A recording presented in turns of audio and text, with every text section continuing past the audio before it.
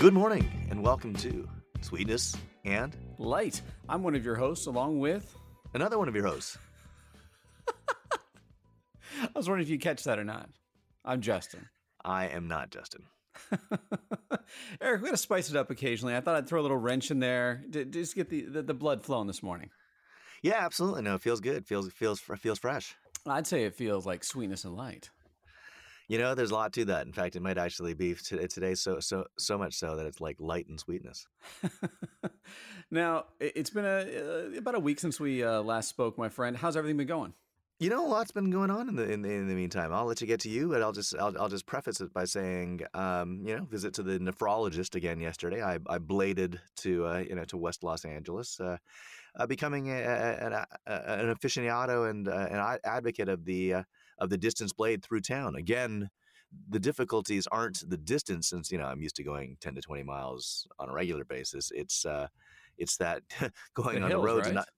So hills and being on major streets that don't have bike paths, and occasionally, including yesterday, being honked. Even though you're hugging the parked cars on the side of the road, there isn't really much further you can go over. Although I caught up to a guy who honked me yesterday. I said, "Yeah, did you want something?" And he's like, I just wanted you out of my way." I'm like, "Okay, well, thanks for your consideration."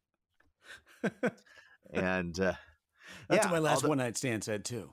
I did do but I found a route to West LA, for people who know LA, for trying to get to Wilshire and Federal. So, and there's definitely hills between there and massive hills. There's a between lot there of hills. and Marina Del Rey. It turns out there is a flat route. So for people listening, for whom the one or zero people for whom this is important, go up Venice to McLaughlin, which turns into Barrington, and it eliminates all the hills except at the very end, literally in the last block going up to Wilshire. There's a big hill, and because I was so close, I just took off my blades and walked up the hill. But it takes out like the big hills, like when I've gone to Century City and stuff like that, going up Sepulveda or going up Sawtell. Crazy. I mean, it's weird. And on the others, like literally to the east or to the west of this route, there's big hills. I mean, hills that most people couldn't blade up. Like, it's not just that they're difficult. This route eliminates them all. It's bizarre, the geography. Wow. Yeah, that's pretty badass. Yeah. So now I'm thinking, even if I go places that are further west, like closer to me, and on the east-west axis, I might go this way and double back because it knocks it. I mean, I'd rather blade further and take out the hill than shorter and have it. Much rather. Oh, and by the way, for all of you wondering, worse than going up the hill is coming down a steep hill, because that's the way to not be able to stop and blade right into to heavy traffic and die. What I was going to say is, I mean, the only way I really know how to do it is kind of do like the old school, like skiing, from side to side, long kind of windy. And these are so steep, it'd be very difficult to do that, especially with traffic on the streets. You can't parallel ski back and forth across the street because there's traffic. You can use if you have a brake on your blades, and even though I have higher end blades, I added a brake because I'm on the streets and want to avoid getting killed. But it really failed me at this. I mean, I went down coming back from Century City last week. One time I tried going through Santa Monica Airport. And I don't know if you recall, Justy, but there's that, there's a big hill on airport on the street. And there's so much speed, couldn't stop, passed by all these cars, heading straight for Walgrove, where it turns into 23rd. Wanted to turn left there, but had so much momentum, couldn't stop, so just kept on going and ended up turning right, going away from my destination, but again, avoiding getting hit by traffic.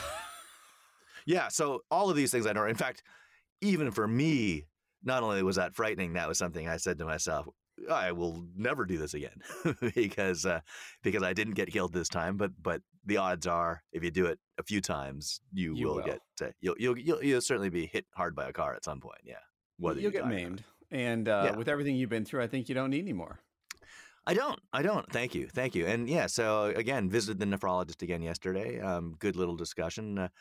Great guy. I think I'd mentioned on the air before that when I told him, well, he noticed I was Canadian because of my occasional Canadian isms or Canadian pronunciations, the out and about and the Little sorry. things we talked about. Yeah. Yeah, and I think I'd mentioned that he said, "Oh, Toronto's my town." I'm like, "Really?" He goes, "Yeah, well, my name's Ron." And I'm like, "Yeah." And he goes, "I used to have this friend up here, a relative up there, and she would, send me notes that said to Ron, to." And I would fill it in with some verb as if I'm, I, Ron, would fill it. So it'd be, so Toronto's my town. I'm like, oh, that's awesome. And then yesterday, I was mentioning to him, along with all the doctorly kidney failure stuff, that my super long hair is pandemic hair. I'm usually very clean cut. And he goes, "Oh, you should see my pictures of me in college in the '80s." And I'm like, "Oh yeah." And he goes, "I'll go get one." I'm like, "Okay." And and he does, and he had this big and yeah, and some people might find this term offensive, but it's the term he used, a big Jewfro, and I don't think it's and well, it's only offensive if you're not a Jew, right? You know what? Yeah, I don't even agree. I honestly don't agree with that. Actually, I think if anybody can say something, if anyone can say something, then everyone can say it. So if he can say it, then you and I can say it. And I don't agree with the idea because that's just discriminating based on race or ethnicity as well. Right, but that's it. So what did he tell you? He showed me the picture. Huge hair. But he said it's the same as now, although he has almost no hair now, many, many years later. But he said, "Look, I still got the same part," and he does. So in the fro, it literally stuck out probably 4 inches from his head in this picture, and it was actually really funny. It was his student ID card from college. And he still has his student ID. Yeah, has it with him in his office, which is awesome.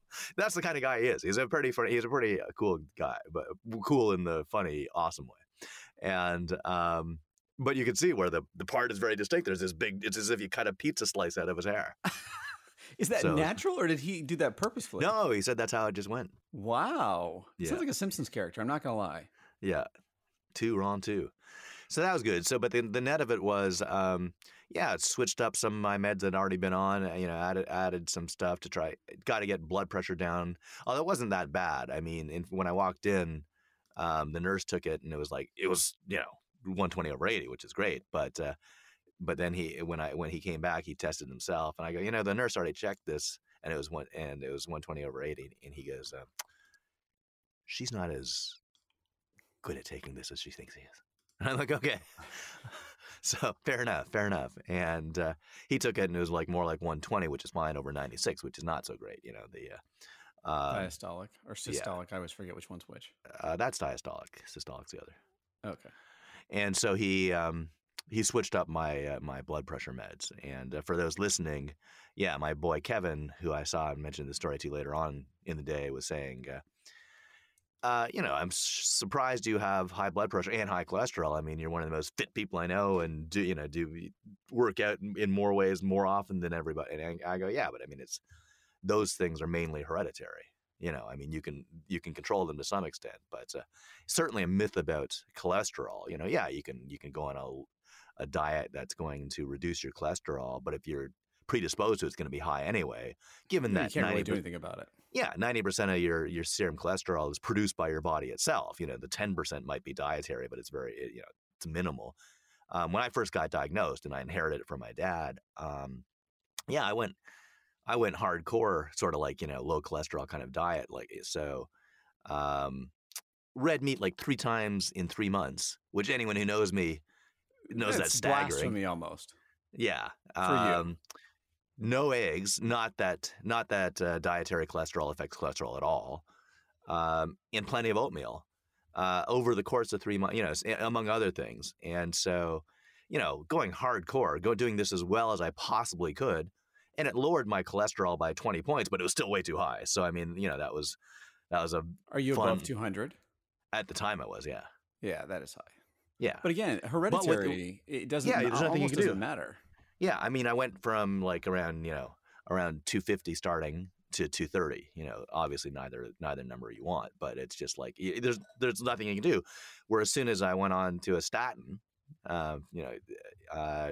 suddenly I was great. Suddenly I was about 160 in my or less, and my HDL was 60 to 70. So the percent the total cholesterol to HDL ratio was fantastic. Although even when I had high cholesterol overall, my HDL numbers were great.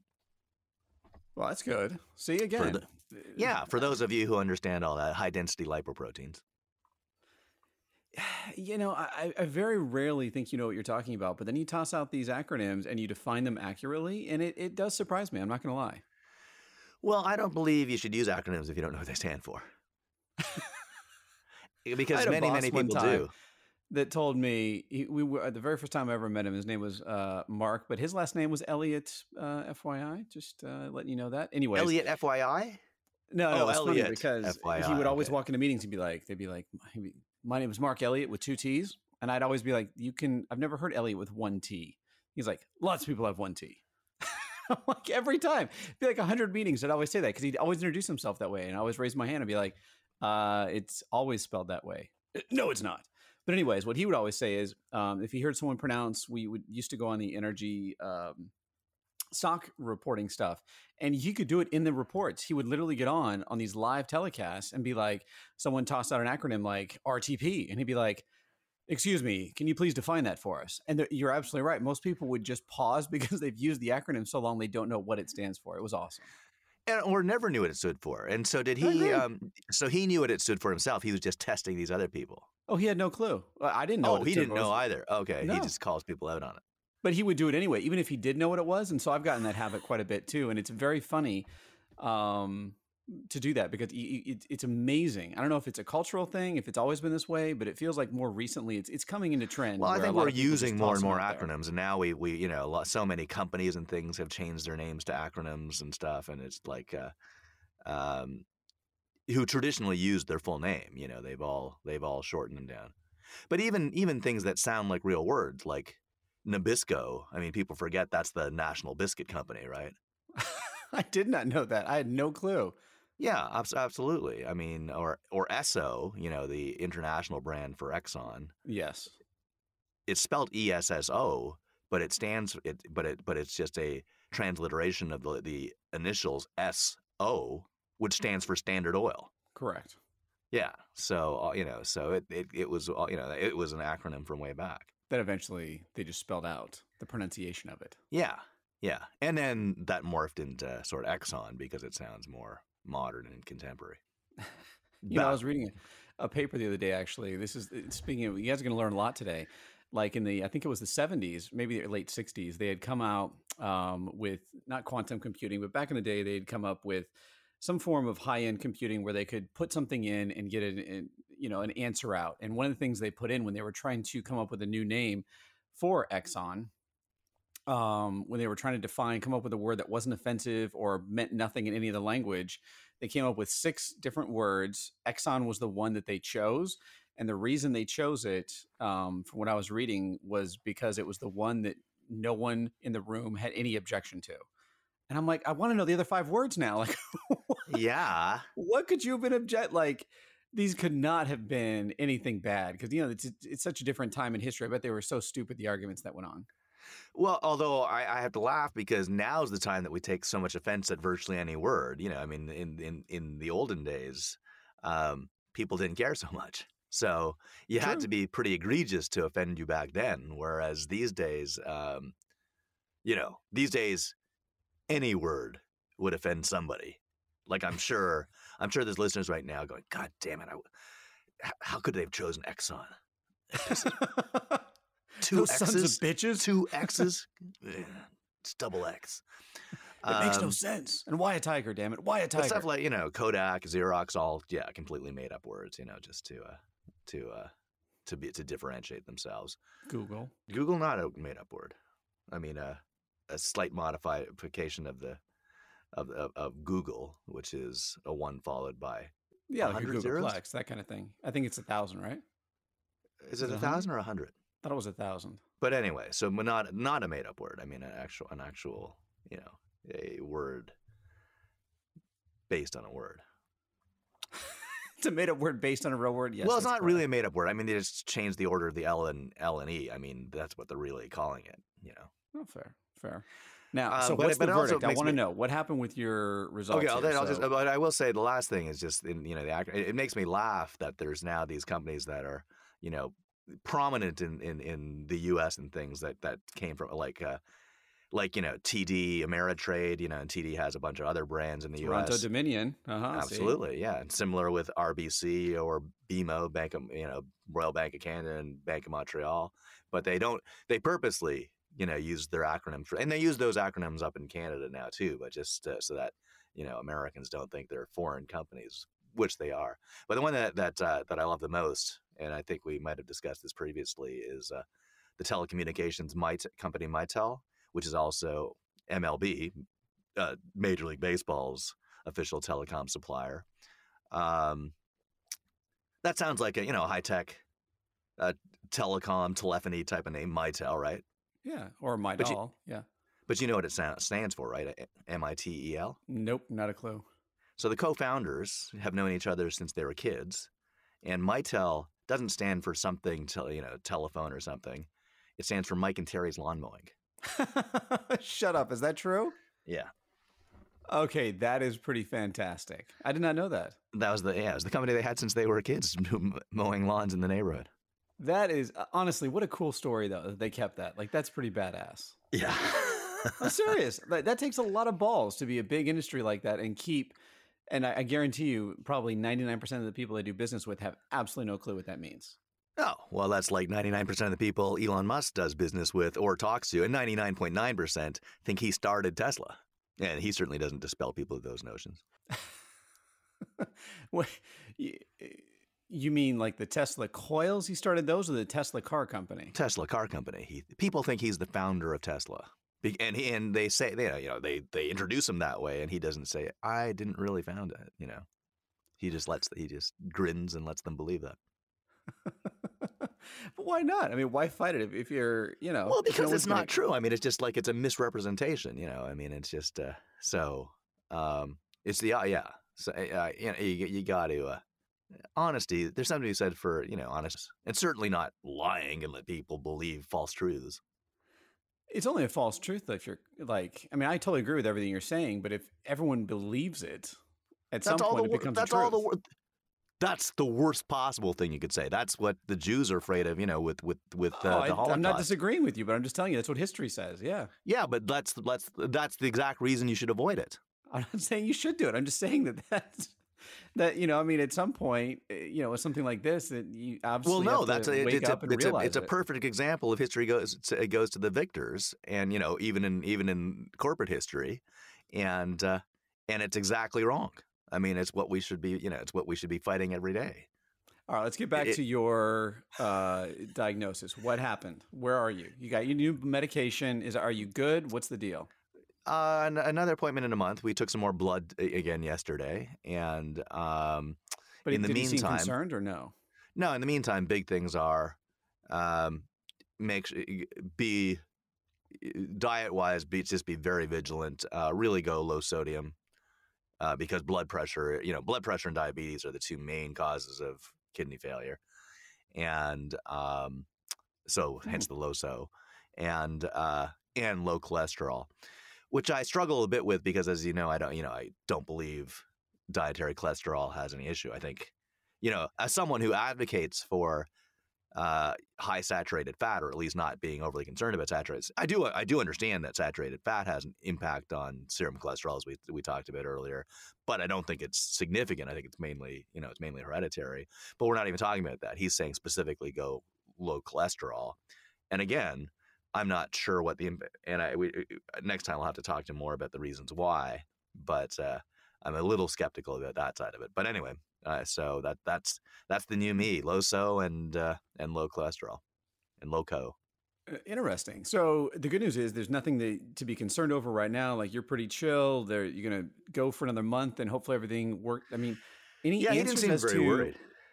I'm just curious, like, are there any answers though? Like that, because the part that I love that not diagnosis, but the treatment is, one of hope and goodness. But is there a diagnosis yet? Not really. I mean, I think we're still in the realm of believing, and as the more I've read myself, that this is COVID related somehow, but no one really understands the mechanism. And then I did bring up the fact to him that, the underlying symptom that brought me into the ER in the first place, the shortness of breath, is still there. But he asked, the severity. Well, here's the, so, as our listeners know, so I've been suffering from this shortness of breath for several months, primarily when I was, either swimming or climbing stairs or bending down and tying shoes, which is no effort at all. But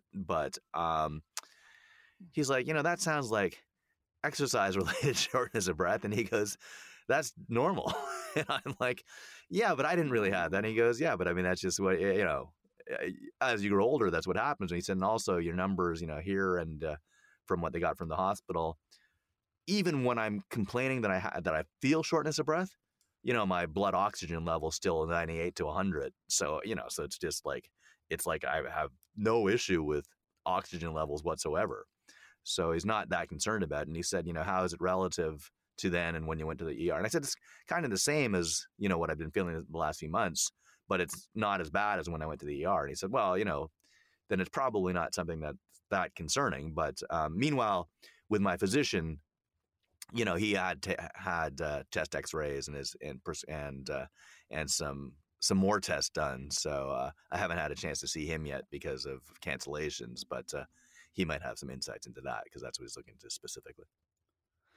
I got to tell you, this is, for me, I don't know how you feel about this, and I'm going to wrap this up, but like for me, this is one of the most frustrating things because this is kind of what happened to me when I came back from China. Like you just want an answer. And it seems like, well, it could be this and that's normal, but your body well enough to know that you've worked out in the past, even with age, like as you get older, it shouldn't be that way. And so I don't know, that's where I get really frustrated, especially with doctors in general. Like, well, it's just this. Well, but I still feel different. You've treated all these different things. So I want to get to the root cause. Exactly. And as much as we know, it's still amazing how much we don't know and how much is like trial and error and how much is fluke.